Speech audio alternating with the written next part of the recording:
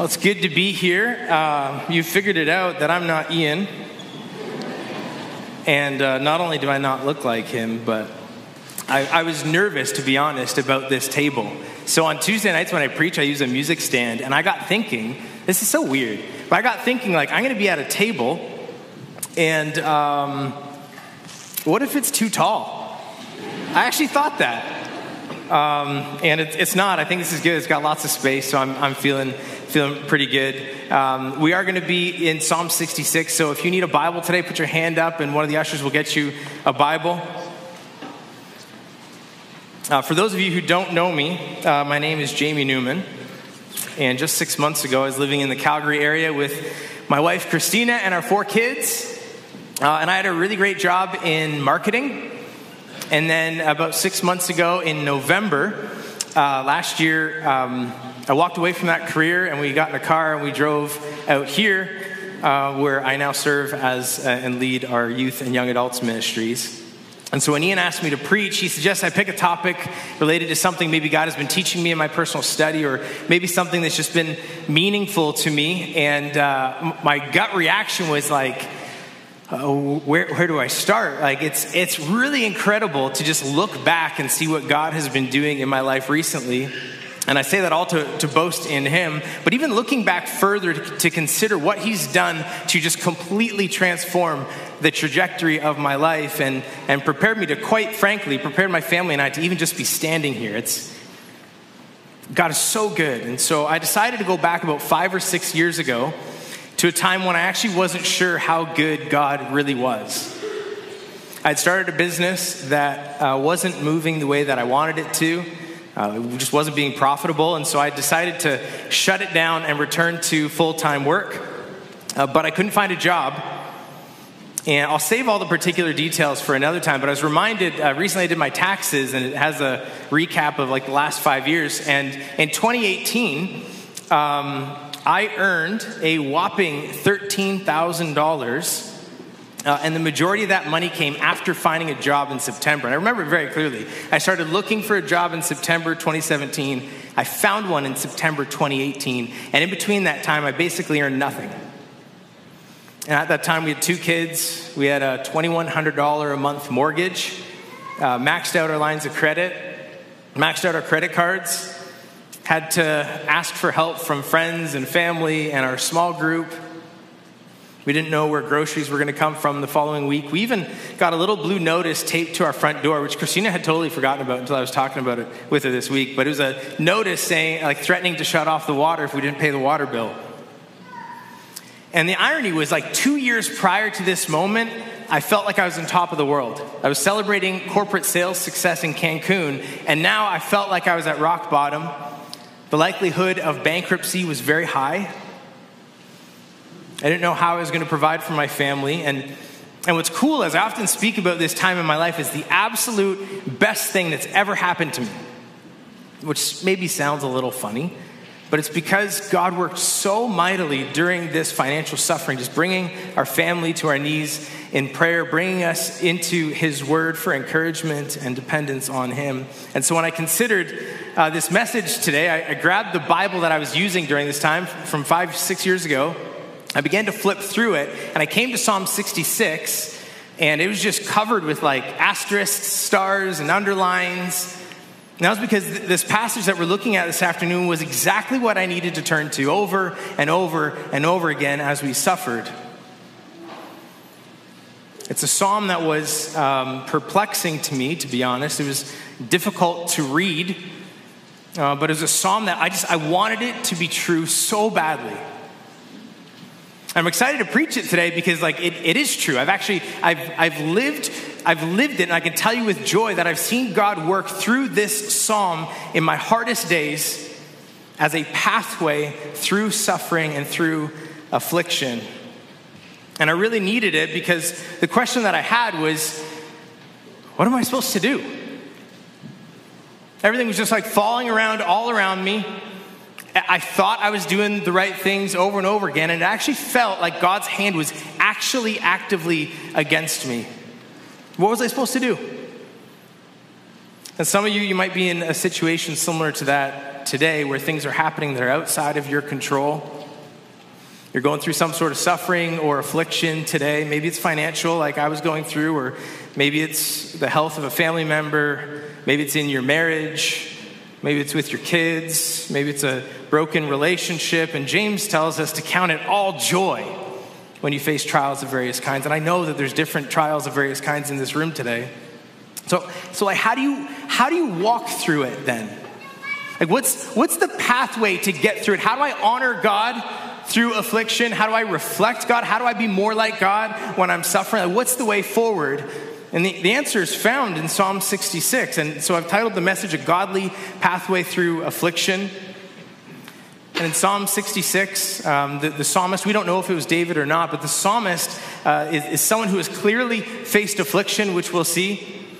Probably worse than anything that I've faced, to be honest. And he writes this psalm, and it's a song. So he gives it to the choir master, and the intent of this, like the other psalms, is to be put on the lips of God's people in worship.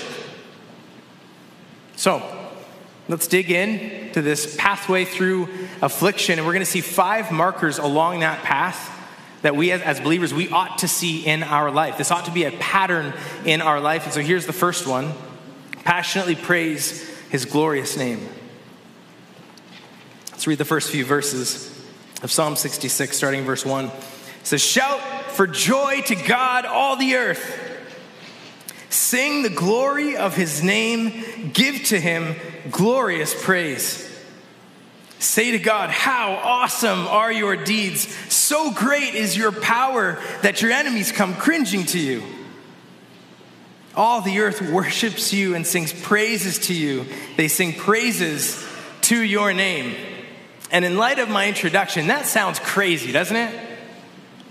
Like the starting point on the godly pathway through affliction begins with praise. Like it begins with shouting for joy and singing of his glorious name and declaring his awesome works. Like, really? When things are hard, when I'm suffering, singing praise isn't really the first place that I want to start. But like, why is that? Why is it that when we're suffering, we don't immediately turn to praise and worship? It's because when we're suffering, I'm just like, but look around at my life. Everything's falling apart all around me. Aren't I supposed to praise and worship for the victory? Isn't praise what follows the deliverance? It's like our psalmist is saying here, don't miss this. Our present circumstances don't dictate his worthiness of our praise.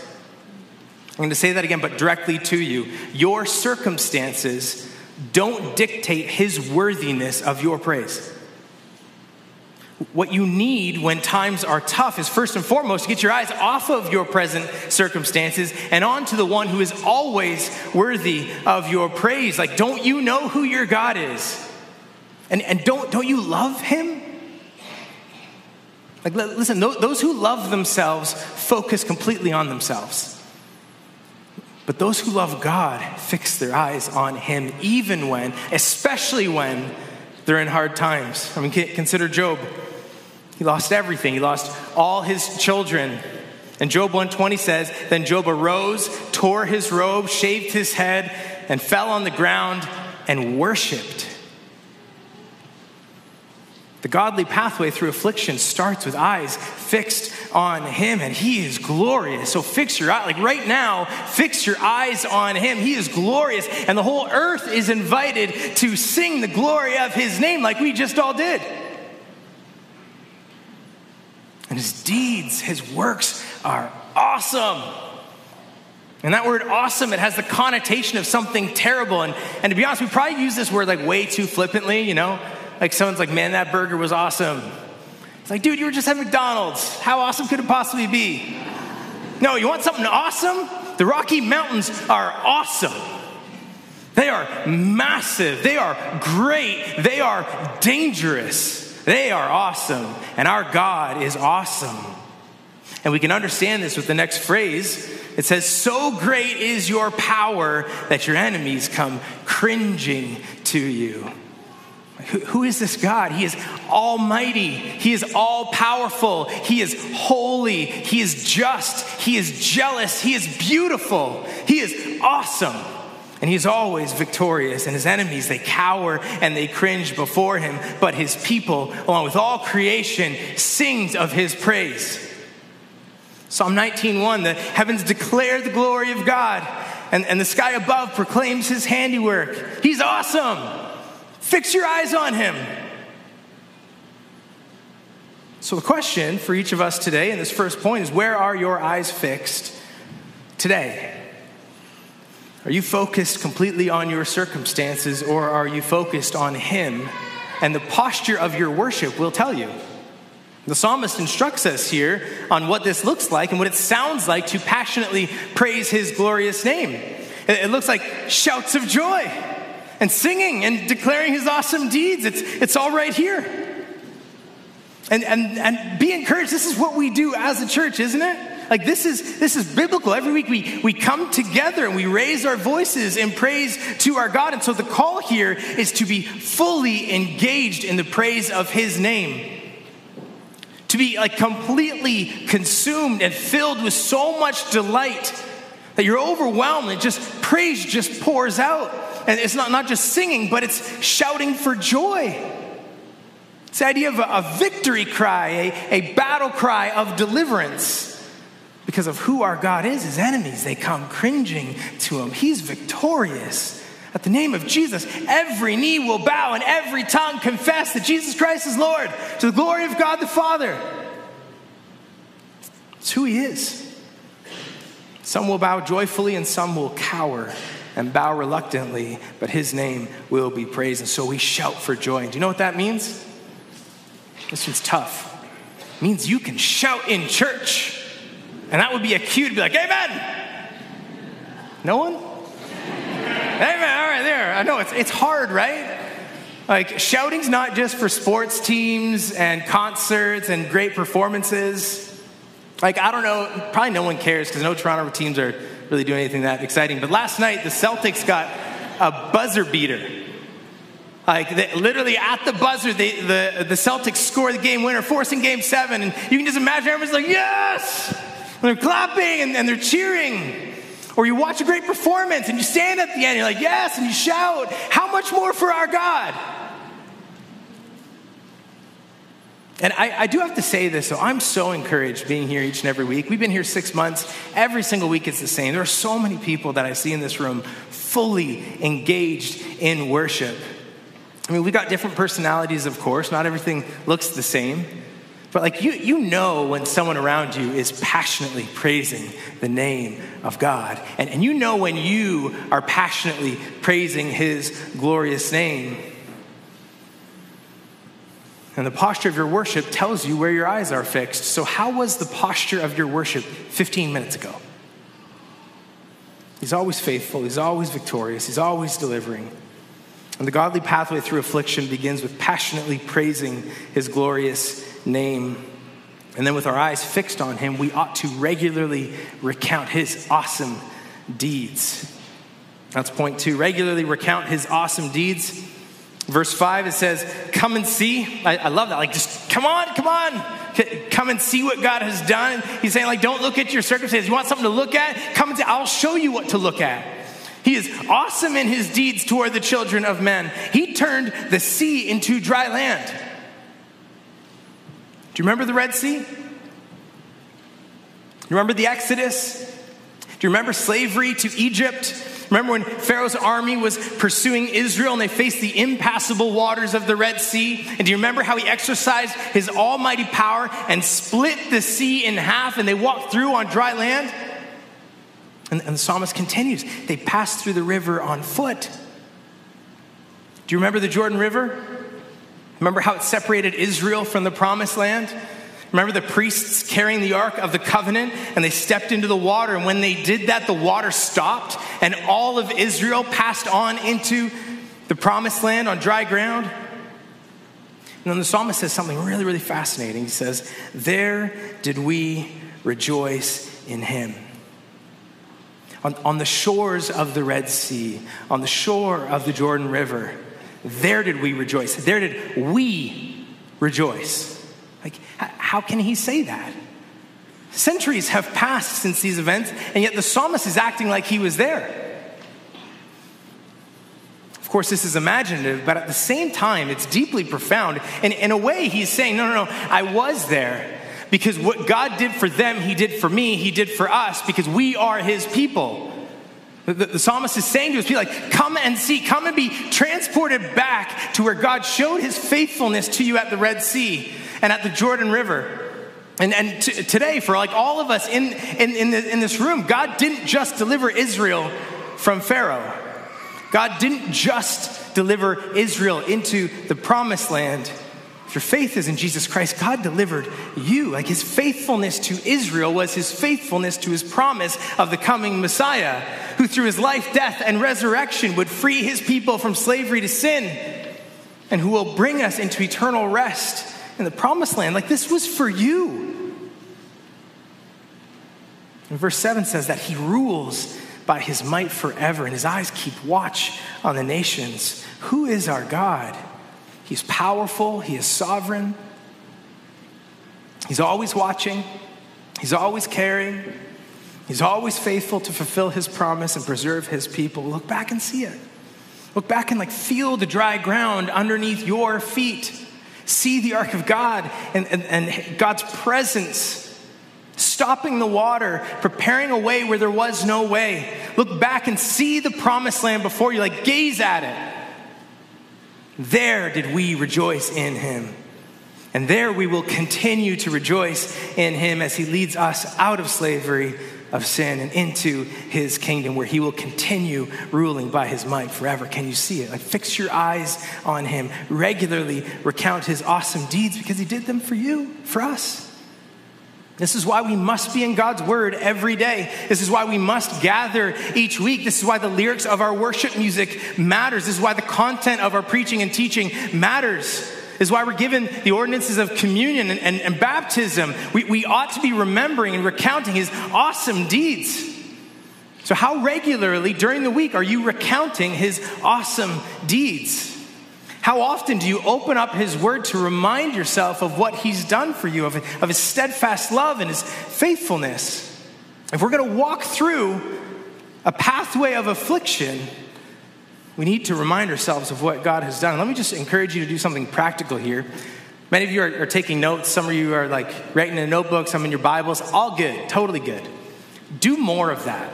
Write down more. Mark your Bibles up. Write in a notebook if you're afraid to write in your Bible. That's okay. It's okay to write in your Bible. But write down so that you can have the opportunity to recount what God's done even in your own life. This is the reason I'm preaching this passage. I was able to go back and I was just like, man, this was the psalm that God wrecked me during. Of course, there's a warning here as well at the end of verse 7. Let not the rebellious exalt themselves. When we regularly recount his awesome deeds, we're also reminded of who our God is in his holiness and in his justice. His great power causes his enemies to come cringing and cowering to him. So come and see. Come and see the waters of the Red Sea closing in on Pharaoh's army. Come and see across the Jordan River all the peoples devoted to destruction in the promised land. Who is this God? He knows everything. He sees everything. He watches everything. Do not exalt yourself and rebel against this God. Don't do it. His awesome power, his awesome deeds, come and see them. Recognize who this God is and submit joyfully. Don't wait until you're cowering before his awesome power. Worship this God. And if you're suffering, don't think that you can make it without him. Don't think that you can just handle things your own way. Do not exalt yourself. How do I walk through affliction in a godly way? I passionately praise his glorious name. I regularly recount his awesome deeds, and I boldly believe his refining purposes. Verse 8. Bless our God, O peoples. Let the sound of his praise be heard, who has kept our soul among the living and has not let our feet slip. For you, O God, have tested us You have tried us as silver is tried. You brought us into the net. You laid a crushing burden on our backs. You let men ride over our heads. We went through fire and through water, yet you have brought us out to a place of abundance. So right here, this is really the heart of the passage. Verses 8 to 12 here, the psalmist has already taken us back to the shores of the Red Sea and the Jordan River. And now he directs our attention really to the suffering that was all along the way. He recounts how God walked his people through the hardship, whether that's the oppression of slavery in Egypt or the wandering in the wilderness. And we get a picture here of his refining purposes. God here is credited not only with delivering his people, not only with preserving his people, but he's credited with sovereignly determining the trials and the tests and the suffering along the way. What we're seeing here is that it's a declaration of faith amidst trial, because while the psalmist knows pain, he knows what it means to hurt. He knows what it means to face difficulty. He also knows it's God who sovereignly determines the burdens in our life in order to draw us closer to him, in order to purify us into his image, and to bring us to a place of abundance. Commentator J.A. Motyer, he says it this way: he has appointed us to life. He imposes purposeful sufferings for his people, in which they are tested for quality and refined for purity. He appoints all our experiences, however dreadful. When life hems us in, when pressures mount, when people are atrociously cruel, when one threatening circumstance follows hard on another, it is all his personal act. We are never elsewhere than in our Father's hand, the God of ultimate abundance. It was you who tested us. It was you who tried us. It was you who trapped us. It was you who gave us more than we could handle, a crushing burden. It was you who allowed us to be oppressed by men, yet it was you who brought us out to a place of abundance. And notice the purpose here, it isn't just to make it through the trial. This is not just about surviving and making it through. It's about abundance. And this is why the godly pathway through affliction, this is why it starts with beholding God and recounting his works. Because when trials come, our faith is tested. And when we know who our God is, and when we know what he's done, then we know what he will do. And so we can trust him during that trial. And really, this is a bold belief. I mean, suffering is one of the greatest obstacles to faith in God, is it not? Hey, how could a loving God allow suffering of his people, no less? Like, how could a good God, an all-powerful God, be okay with his people hurting and suffering and in affliction? This is also often our own obstacle to worship. How could a loving God allow suffering in my life? Like, why is this happening to me? God, aren't you in control? God, aren't you good? I remember personally struggling during our financial suffering, and just questioning, why did things just continue to go sideways, one after another? And I actually felt like God's hand was against me. It was bizarre. It was very, very difficult. I also remember conversations with a number of people, most of which were outside of the church, questioning our faith. Things keep getting worse and worse. Why put your faith in God? Why go to church? What is that doing? Why do you keep getting more and more involved in church while things are going sideways? That's because our world, when things get tough, what do they say? The world says, fight. When things are hard, look inside yourself. You can get over it on your own. Just take control and fix it. And if you can't fix it, blame someone else. But like, what's prayer going to do? What's your church going to do? But the psalmist knows. The psalmist knows and invites the whole congregation to sing this song and declare that God is sovereign in his refining purposes. It's all for the good of his people and the glory of his name. He's like a refiner who intentionally subjects the silver to intense heat, and it causes the dross to come to the top so it can be removed, so we can stare down and see the reflection of the refiner in the silver. This is Romans 8:28 and 29. For those that love God, who love God, all things work together for good. For those who are called according to his purpose, and that purpose is to be conformed into the image of his Son. It's to reflect the refiner. And so, do you love God? If you're in hardship, God is doing something. He's working, he's refining, he's purifying you. He wants you to fall on your knees because he wants you to depend on him. He wants to lead you to a place of abundance, and he needs you to cling to him.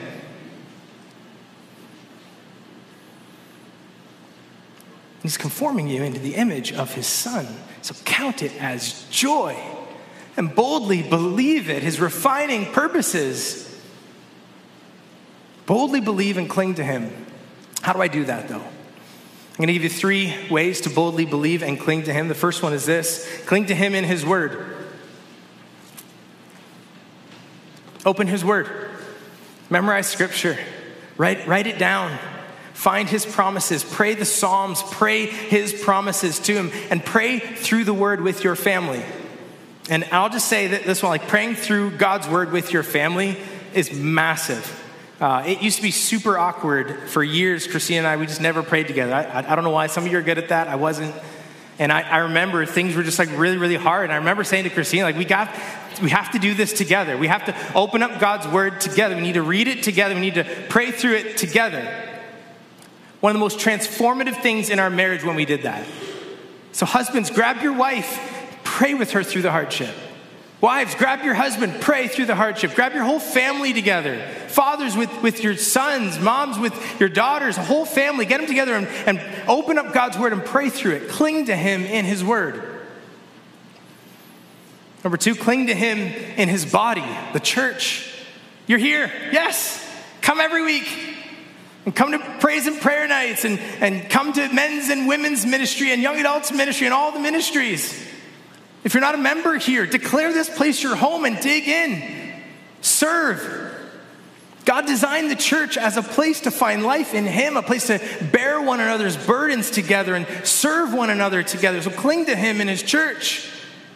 Suffering is not the time. It's so easy. Suffering is not the time to separate yourself from the body of Christ. It's the time to go all in.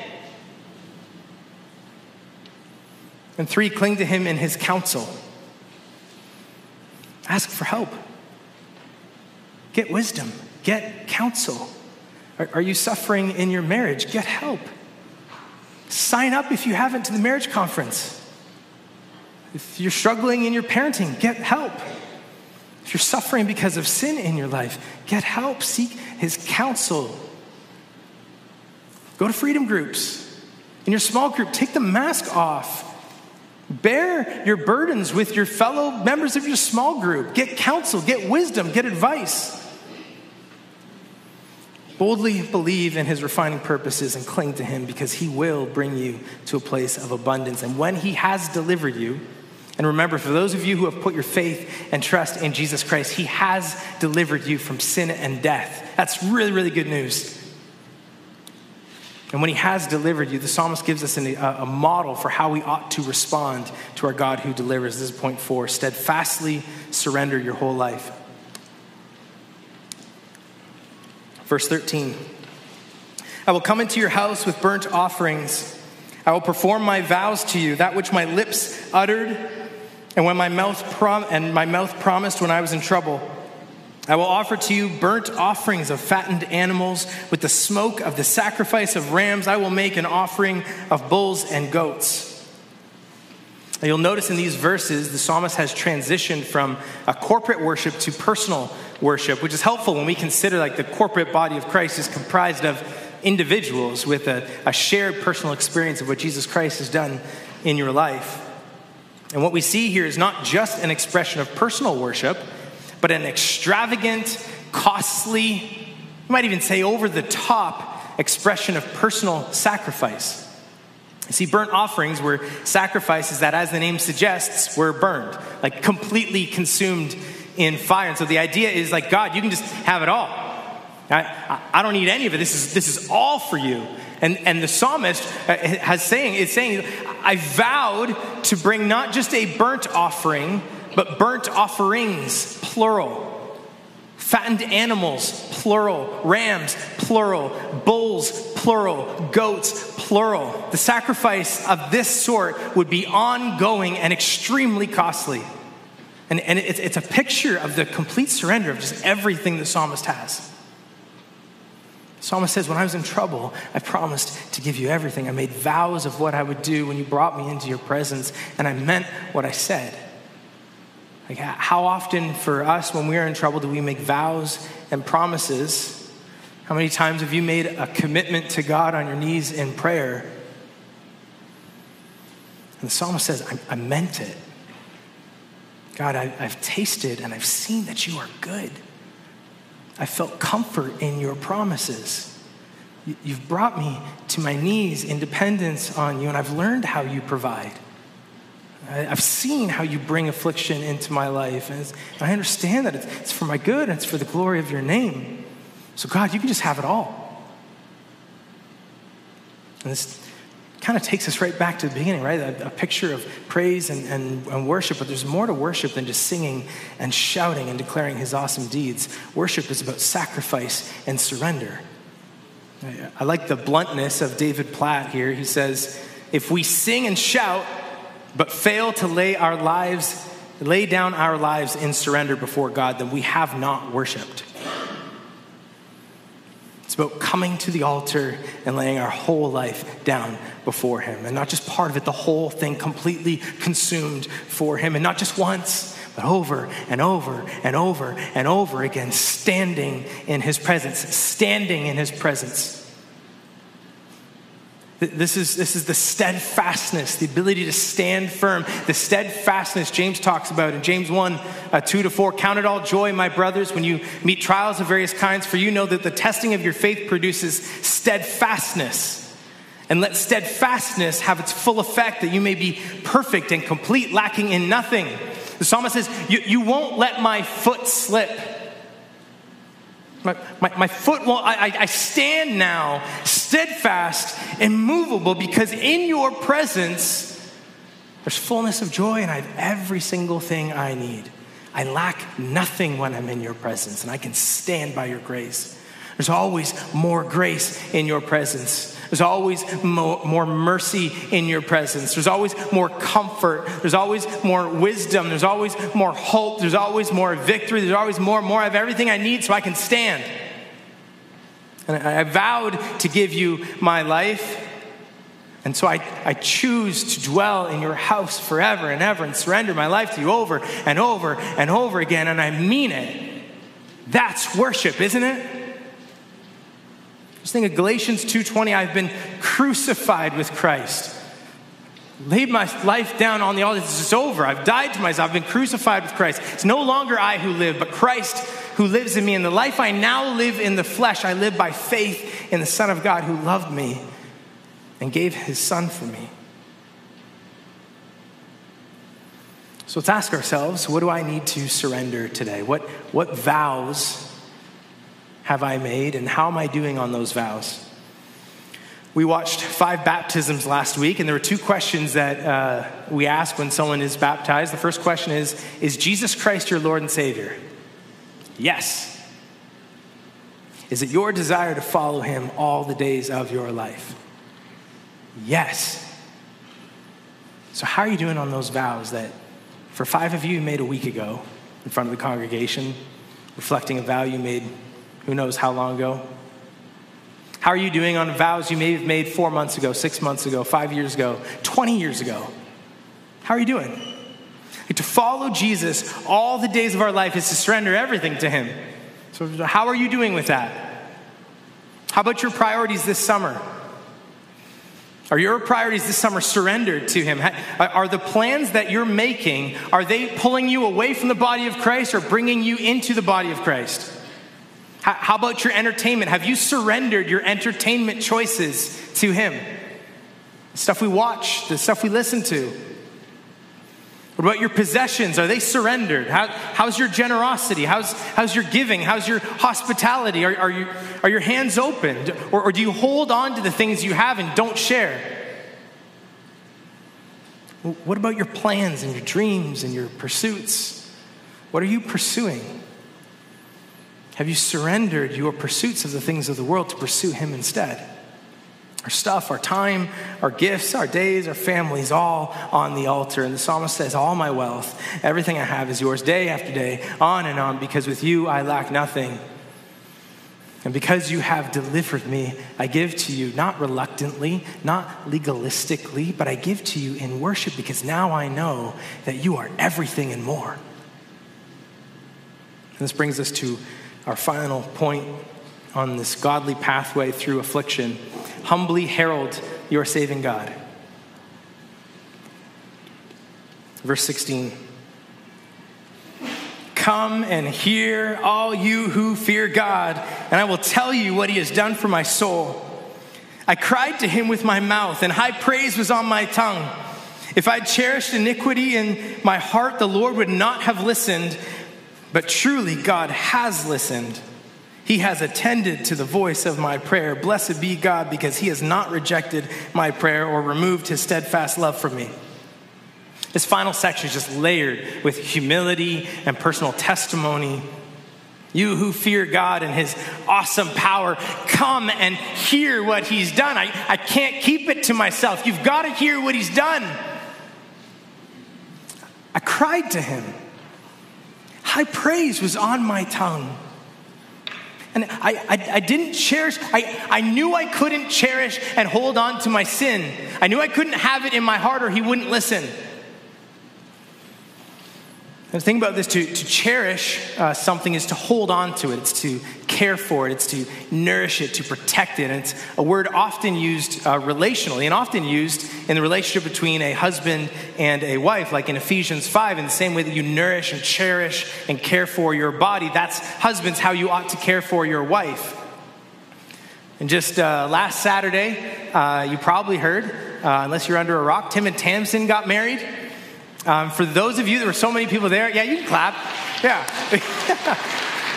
We can shout and we can clap, and it's all for him. I don't know if you noticed, but the word cherish is in the wedding vows.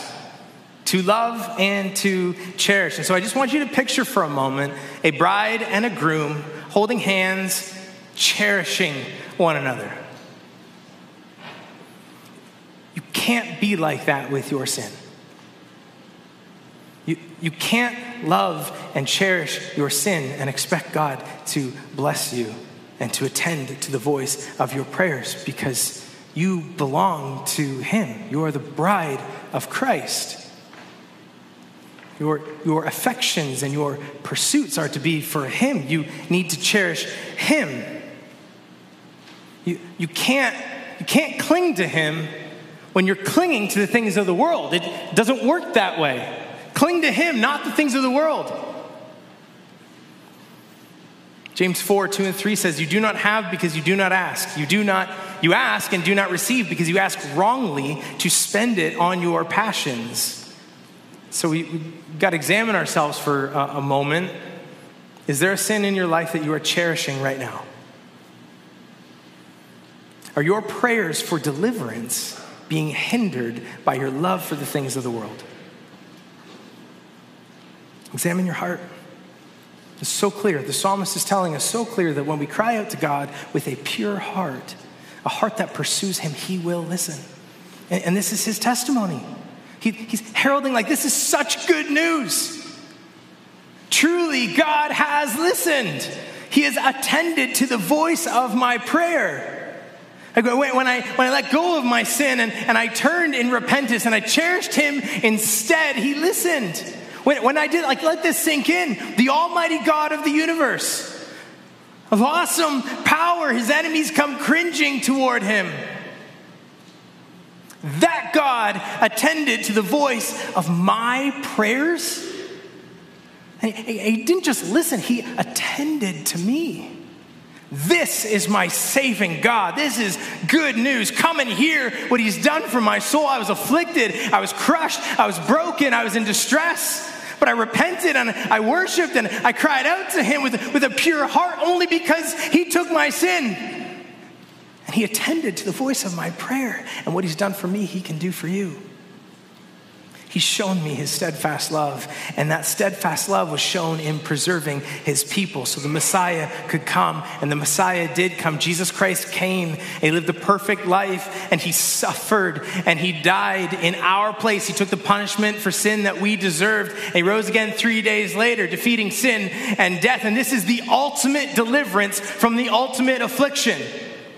I was crushed under the burden of my sin, but when I cried out to him, he took the burden off my back and put it on his and suffered in my place so that I could be raised and I could stand with him in his abundant grace, free from slavery to sin and walking with my God toward an eternity with him in his presence. Come what may, my hope's in him.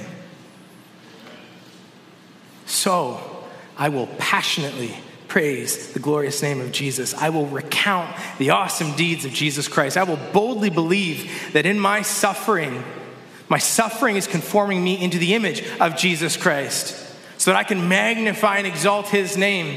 And I will steadfastly surrender my whole life to Jesus Christ because he suffered in my place.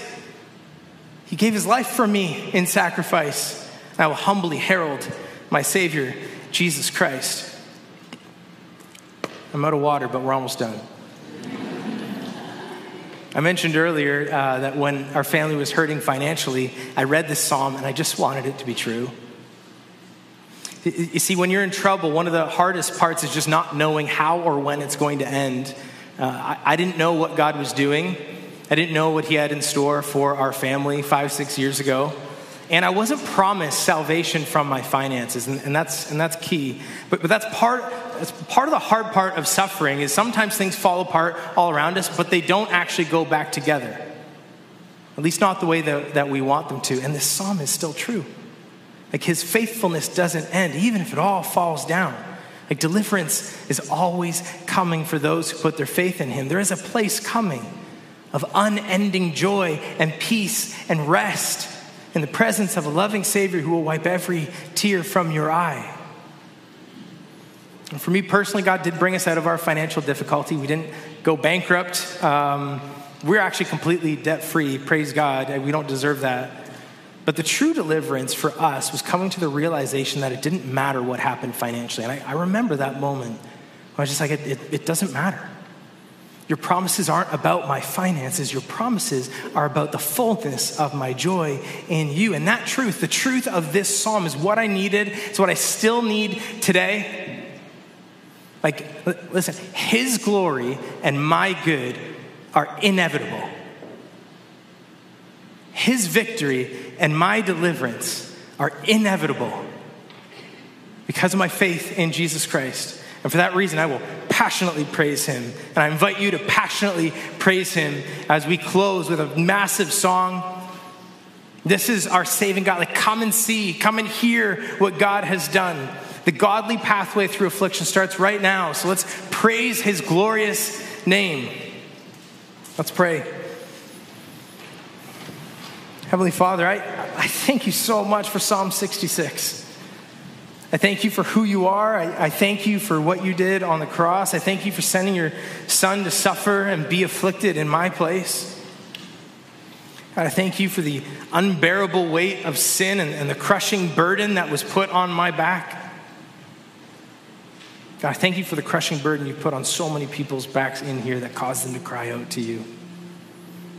I thank you for your grace and mercy. I thank you for the trials that you bring into the lives of your people and the hardships that bring glory to your name and conform us into the image of your Son so that we might rejoice and magnify the name of Christ through the whole world because he is victorious. He has delivered and he will deliver us. And so God, I ask that you just continue using the suffering that is in this room right now to bring your people to a greater realization of who you are and a greater joy in you. I ask that you do that because you promised to do that.